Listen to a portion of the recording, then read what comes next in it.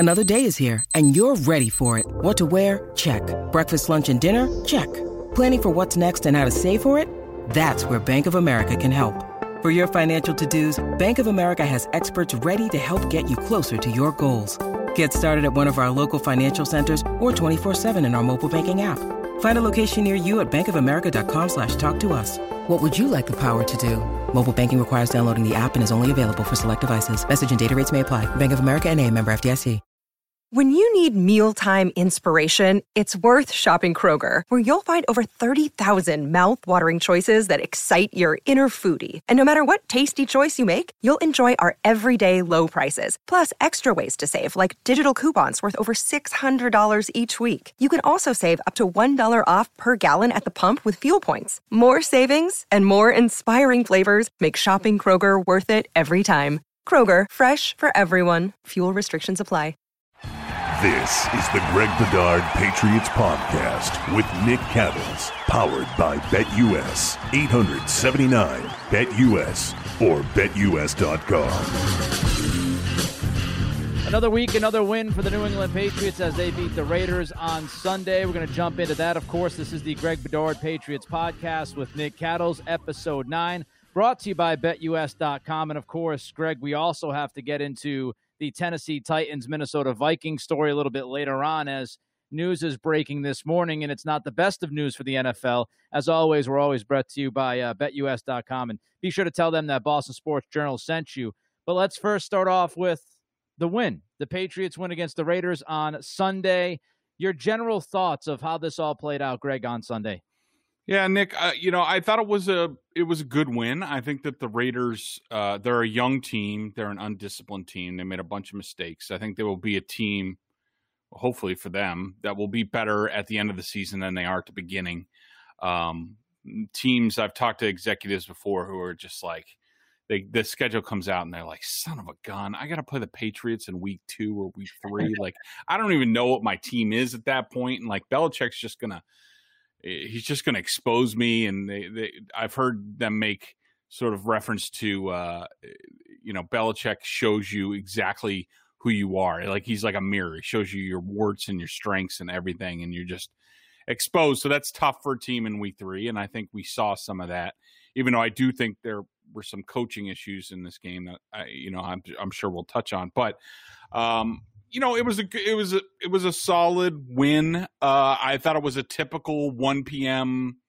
Patriots West Coast game that we've seen 1,000 times, where the Patriots are just more professional, make the plays. They're at home. They have comfort level there, and it's a pretty easy victory. Now, look, they struggled for a while. There's no ifs, ands, or buts about that.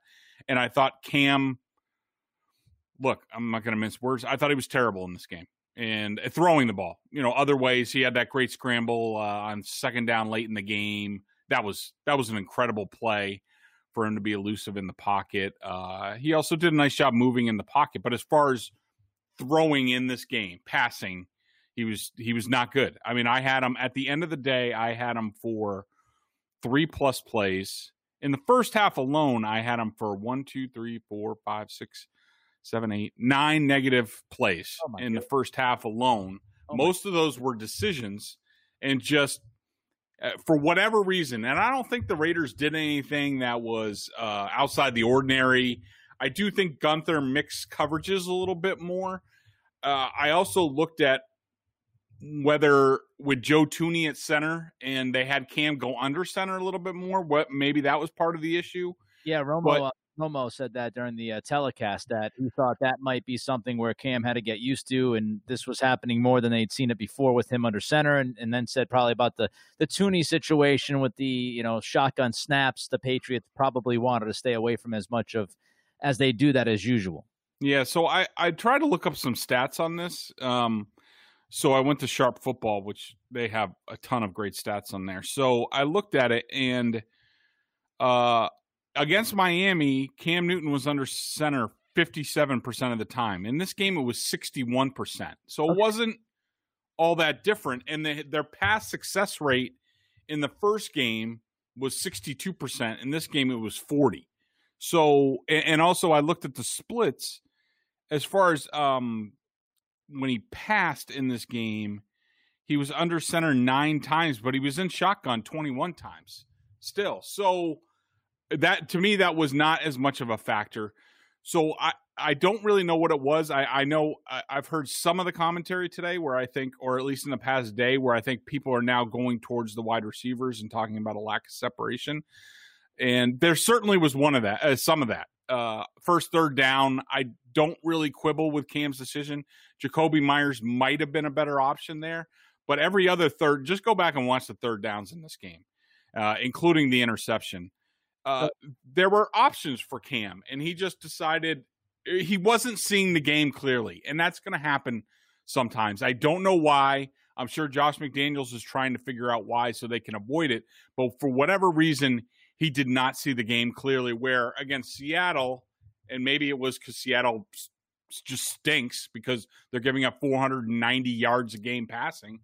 Maybe he just, that was, maybe the Seattle game was the aberration. And if that's the case, that's an issue for this team.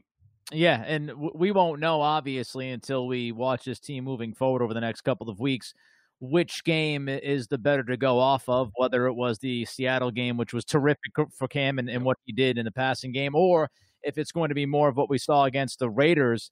A couple of things that obviously stood out to me, Greg. We spent some time on Darren Waller last week. Yep. Figured that Belichick was going to have a plan. Of course, we were even told, thanks to some of the guys in the locker room, that there was going to be a plan and they had something in store. I think it was, J.C. Jackson who said that. They had something in store for Waller. I saw your tweet, which was a classic tweet. But, they did have something in store for Waller, and they shut him down. He was absolutely non-existent in this game. And I also, Greg, after the game was over, I did not like John Gruden, good old Chucky, chalking it up. It sounded like, oh, well, we had some guys injured. Just excuse making. John, you got beat. You didn't play well enough.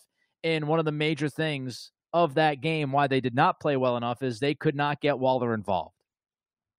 Yeah, the Patriots certainly did a very good job against Waller. And it was about what we talked about going in, which was they were going to mix people. And sometimes it was Jawan Williams, sometimes it was Jason McCourty, sometimes it was Devin McCourty, sometimes it was Kyle Duggar, sometimes it was Adrian Phillips. Like, they just did a lot of different things, which is normally what they do.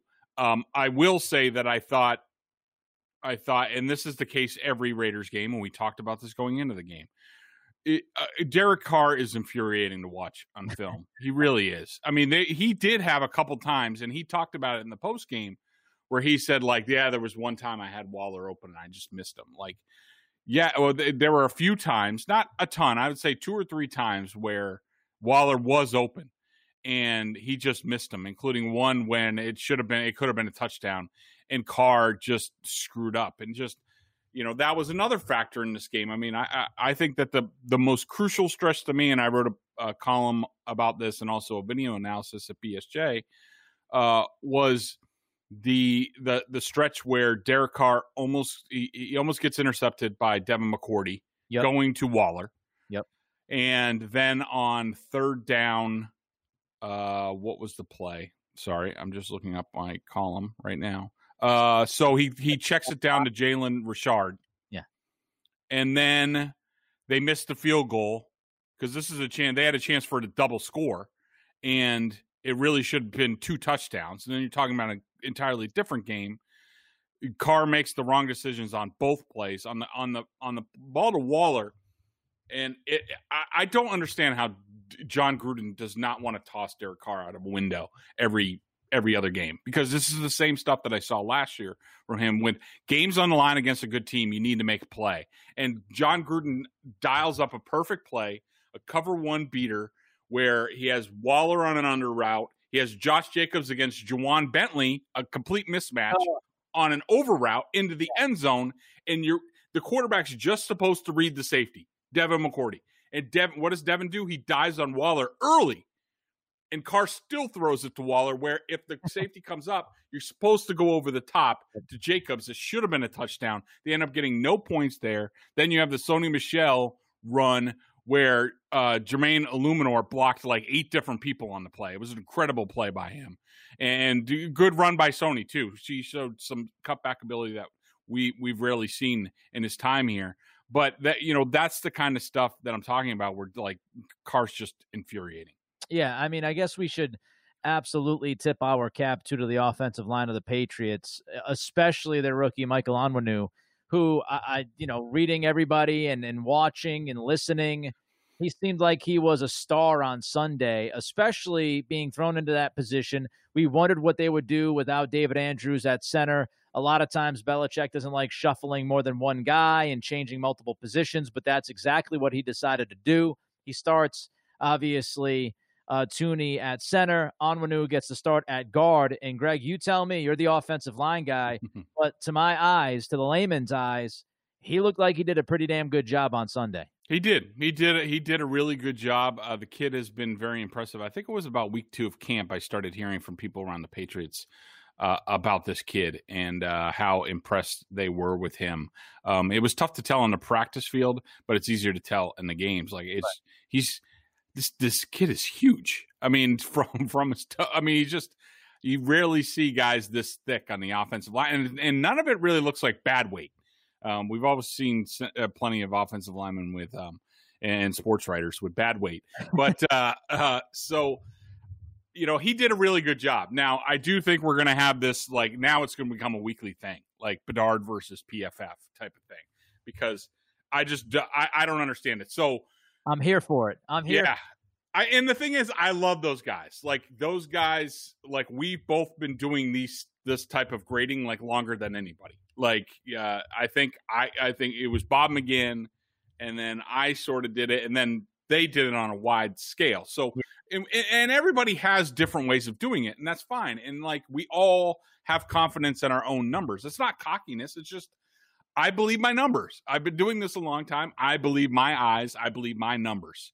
And, you know, and so Pro Football, my only criticism of Pro Football Focus, and I understand it because I run a business too, I do think they get honky at times, and I think they jump the gun on stuff, and a lot of their grades, and I'm not sure how it is today, but a lot of times they're taking their grades off a TV copy, and that's fine. Sometimes I have to do it, and then they will adjust their grades once they watch the coach's film.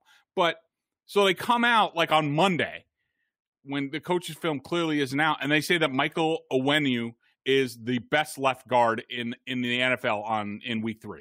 And I'm like, okay, that's okay, interesting.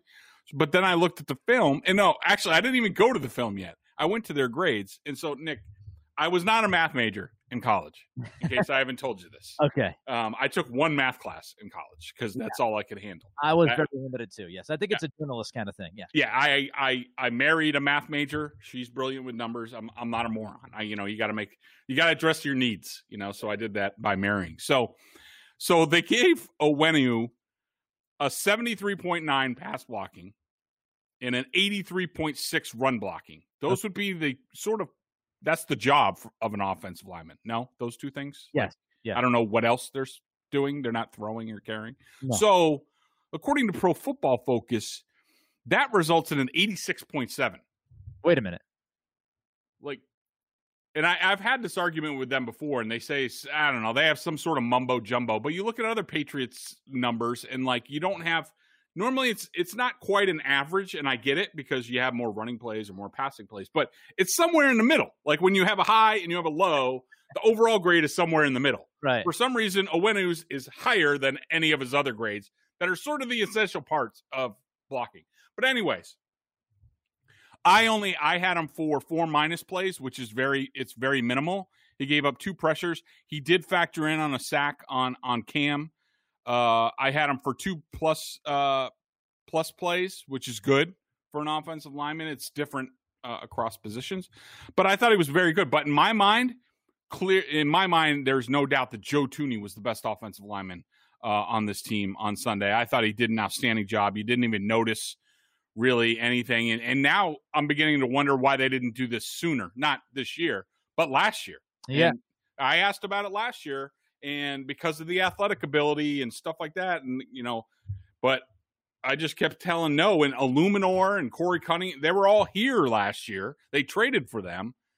Now I'm beginning to wonder why they didn't do this last year. It's a good point. It's a great question, and we don't know the answer to that. It would seem like moving Tooney to center would have helped that offensive line a year ago.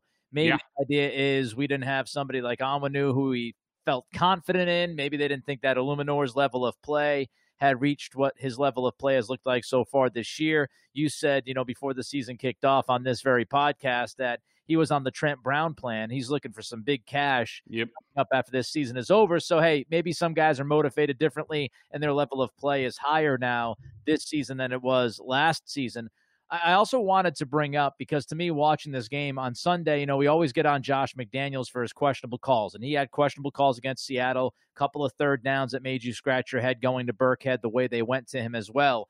But I thought, one of the things that jumped out to me on Sunday and what got the offense going was, number one, they started to attack the ends. They attacked the edges, especially with the run game. And then they sprinkled in J.J. Taylor with the idea of, we're going to attack the edges and force them to see if they have enough speed to get to us on the outside.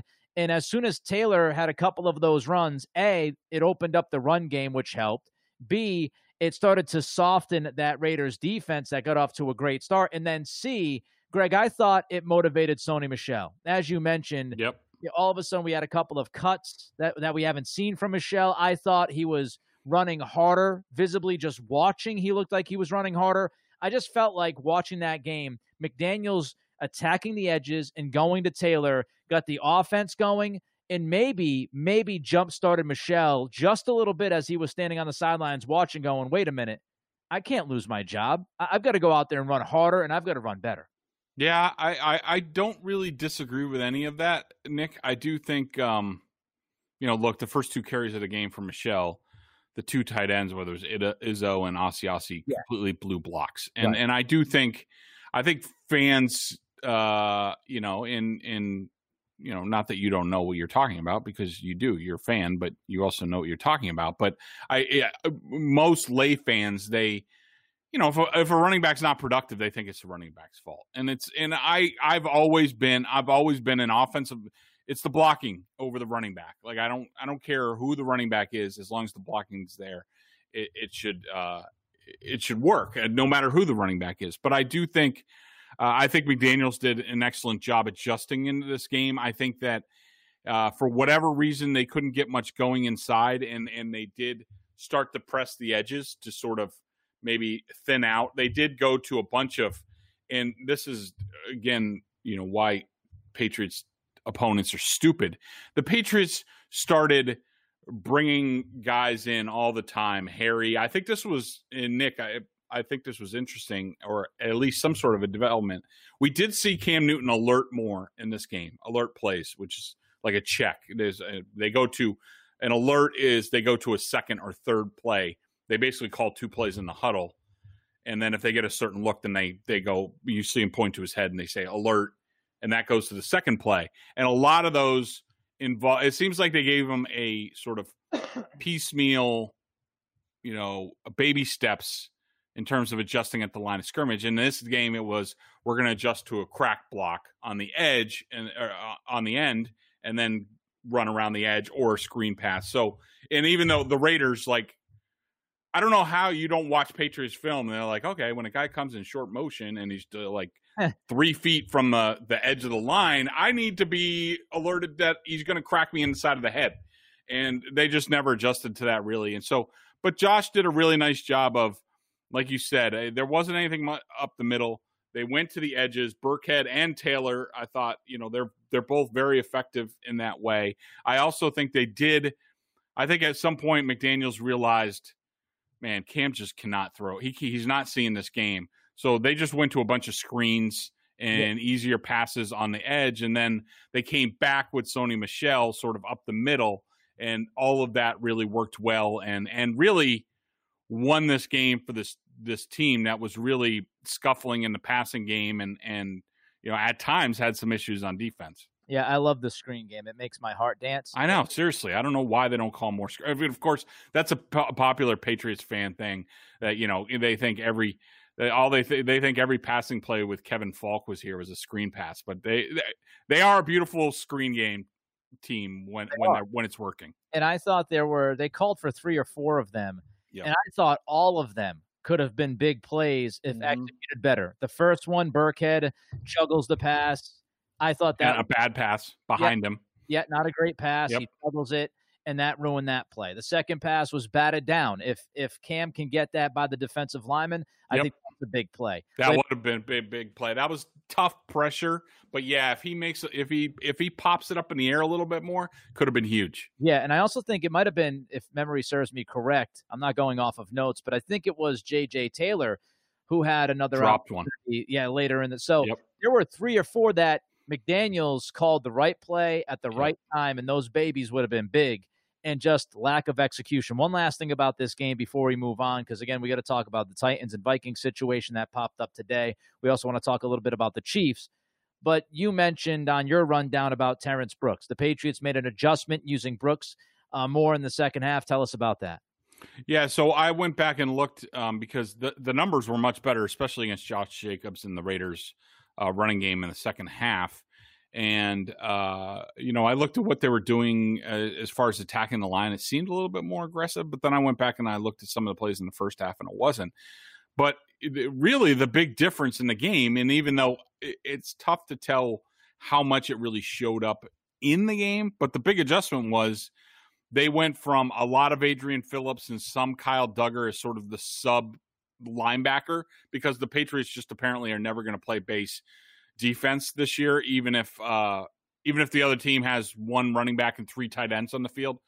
They're still, going to go with the lollipop league out there, but which I don't understand. But so it was a lot of, I thought Phillips struggled in this game. No huge plays that he blew, but I thought Terrence Brooks coming in, he was for most of the third quarter into the fourth quarter.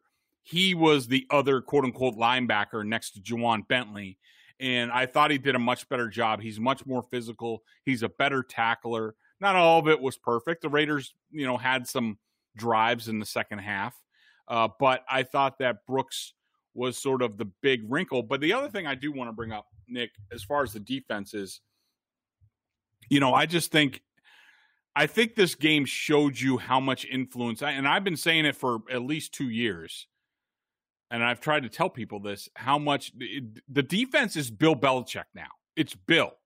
Like it has been since Patricia left. And so what happens is, and the offense is all Josh McDaniels. Like he basically runs the entire offense. Yep. And Belichick would be, and this is a whole side topic, but he would have been completely screwed if McDaniels got a job this past offseason. So Bill runs the whole defense. He game plans it. I'm sure the other coaches have input, but it's Bill's baby. Bill gives Steve Belichick and Gerard Mayo basically a paint-by-numbers call sheet for the opponent for the game day, where they know down and distance, this is what we're going to do, blah, blah, blah. It's, so that Bill admitted after the game that he was dealing with a lot of stuff and people picked up slack, because his mom died. I think it was his girlfriend's father or mother, one of them died, which is terrible. There's a lot of tragedy going on within the Patriots, plus James White and what his family is going through. It was a very emotional week behind the scenes for Belichick, and I don't think he was as involved as he normally is. And then suddenly we get to Sunday, and they have to take 4 defensive timeouts, and they're out of timeouts with like 12 minutes left in the fourth quarter. I think that just shows you the value that Belichick has. And if anybody wanted a measure of how much influence he has on this defense, I think Sunday answered that for you. All right, let's before we get into the Titans and the Vikings situation and the Chiefs last night, as they put it to the Ravens and Lamar Jackson, man, did Baltimore coaching staff throw out a stink bomb on Monday Night Football. Tell us about BetUS.com, Greg. Yeah, listen up, sports bettors. This is Greg Bedard here to tell you about my favorite sports book, and that's BetUS. Football, basketball, and baseball are all back. Baseball playoffs, love it. I can't get enough. The fall frenzy. And that means it's time to get down your bets. I only endorse one sports book, and that is BetUS.com. Why, you ask? BetUS is the pioneer in online betting with more than 25 years in the biz. You need a sports book with integrity and longevity, and you need to know that you're going to get paid. You need a sports book that offers everything, including live betting, MMA, golf, horses, esports. Did you win any money on the MMA on this weekend? No, I did not. I was out and about, and I didn't get to it. I should have, though, because I wanted to go with Adesanya, and I wanted to go Adesanya knockout in the first 3 rounds, and that's exactly what would have happened. So I should have, but I didn't. I've learned my lesson. Time. I will hit up betus.com next time. There you go. Yeah, and make sure you fill out your information. It only takes a minute. When you get to the How Did You Hear About Us box, this is important. Type in Boston Sports Journal, and you can get up to 150% in bonuses on your first deposit.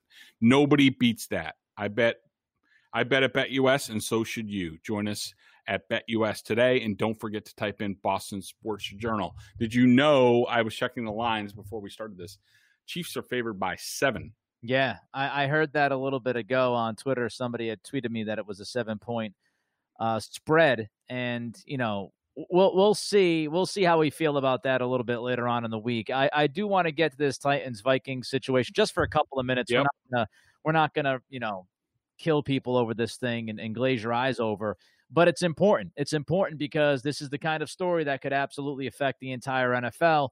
If you haven't heard, I'm sure will hear it by the time you listen to this podcast. But if not, the Titans had 8 positives come back. And with 8 positives, they had to suspend any kind of activity at the facility. And not only that, because they played the Vikings this past weekend, the Vikings also had to suspend any activity at their facilities. So what's going to happen here, Greg, is these teams reportedly can't get back to their facility until Saturday. And that's if everything checks out okay. They've started to do some contact tracing. Charles Robinson at Yahoo brought up the idea that, it sounded like people had traveled together on the plane who might have had COVID at the time. So the NFL is playing catch up right now. And this is just a reminder. Listen, it's not panic time, but a reminder that COVID-19 still exists. And this could really mess up the NFL. If these teams aren't ready, they've got to do remote learning all week for their games coming up this weekend. And that's if they can even get on the field this weekend. And if they can't, what do you do with their bye week? How do you handle that? So there's a lot that goes into this. Yeah, I'm just looking. So who do the Titans play this week? Steelers? I know the Steelers play either the Vikings or the Texans. So, the Titans. So I would guess it's the Steelers. Yeah, but I just, in general, look, we knew this was probably going to happen at some point. I think every major, well, I don't think hockey really went through it. I do think the NBA might have had a bit of maybe had a positive test at some point. And of course, Major League Baseball went through what they did. Right. And, the NFL had to be prepared for this. And it's tough. So the Vikings played the Texans. Yeah. That's Texans up. The Steelers do play the Titans. You were right on that.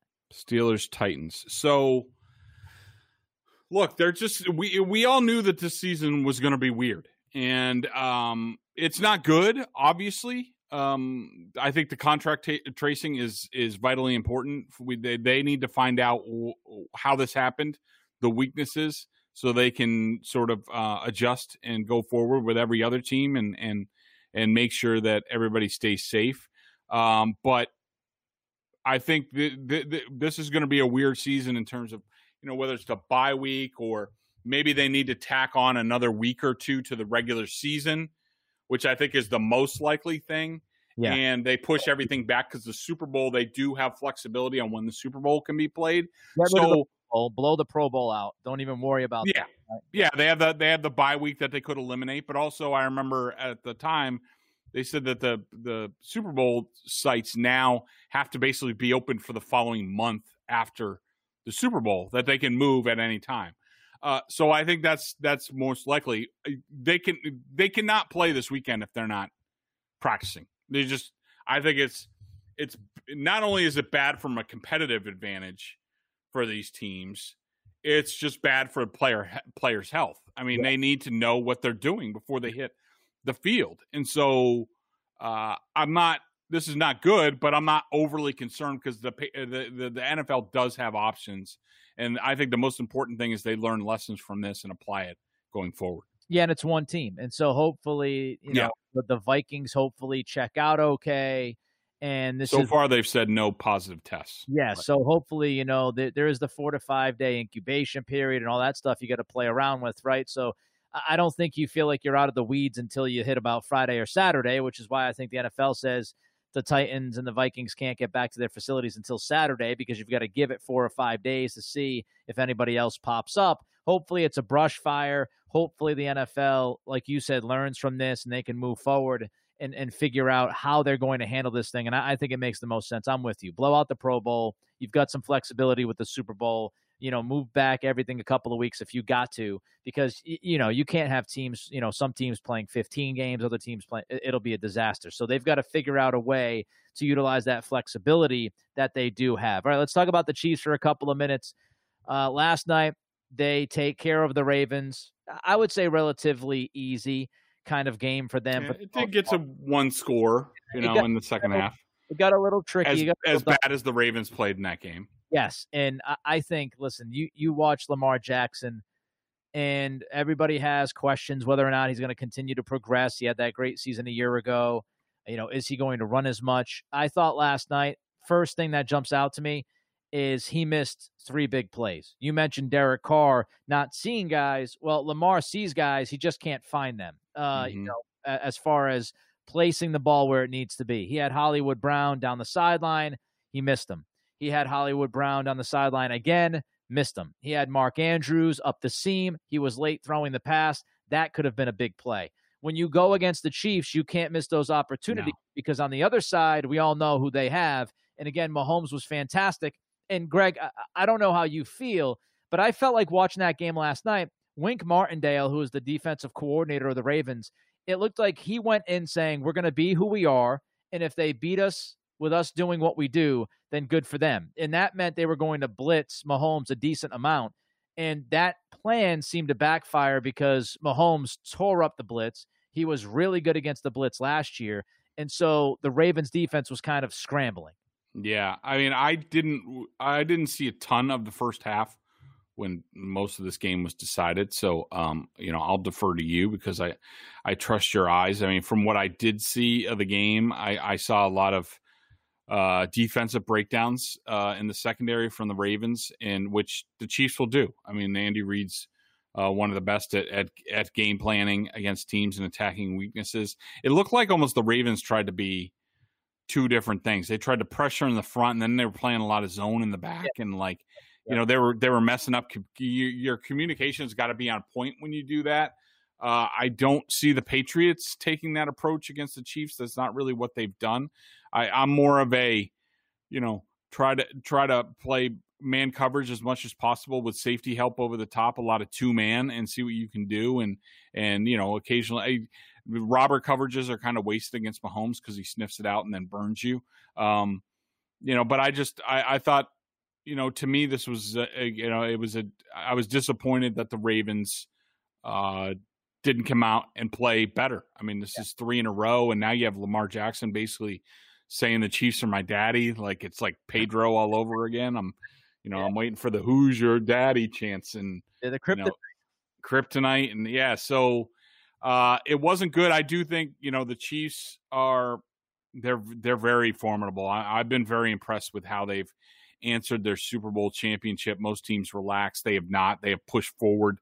They might be even better and more dynamic this year, with Edwards-Helaire and some other players. It's going to be quite a challenge for these Patriots, one that I'm not sure they're ready for right now, but at least even if they lose this game, how many years have we, it's almost like good luck for them to get blasted by the Chiefs early on in the season, and then they can sort of get their revenge later. It is. I think, we'll get more into that game later on in the week with our second podcast this week. But, when I look at the Chiefs, I do think they have some questions at corner.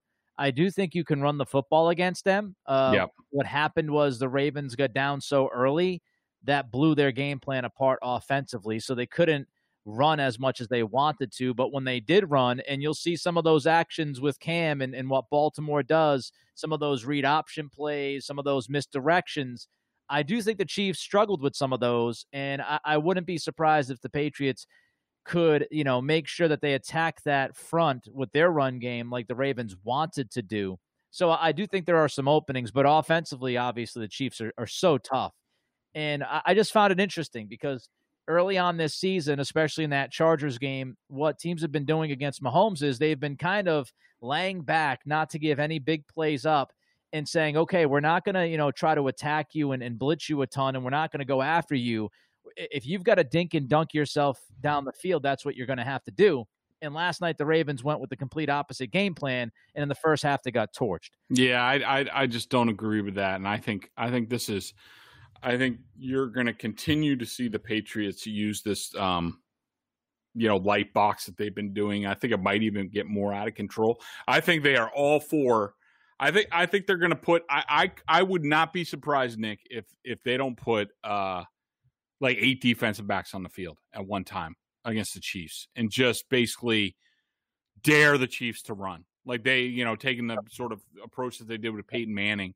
And they might keep Juwan Bentley on the field, just play all dime and just be like, fine, you want to throw? Well, we're gonna stock the secondary and we want you to run. We want to shorten the game because that's our best chance to win this game. And it'll be interesting to see the tug of war between Andy Reid and Bill Belichick, how that plays out.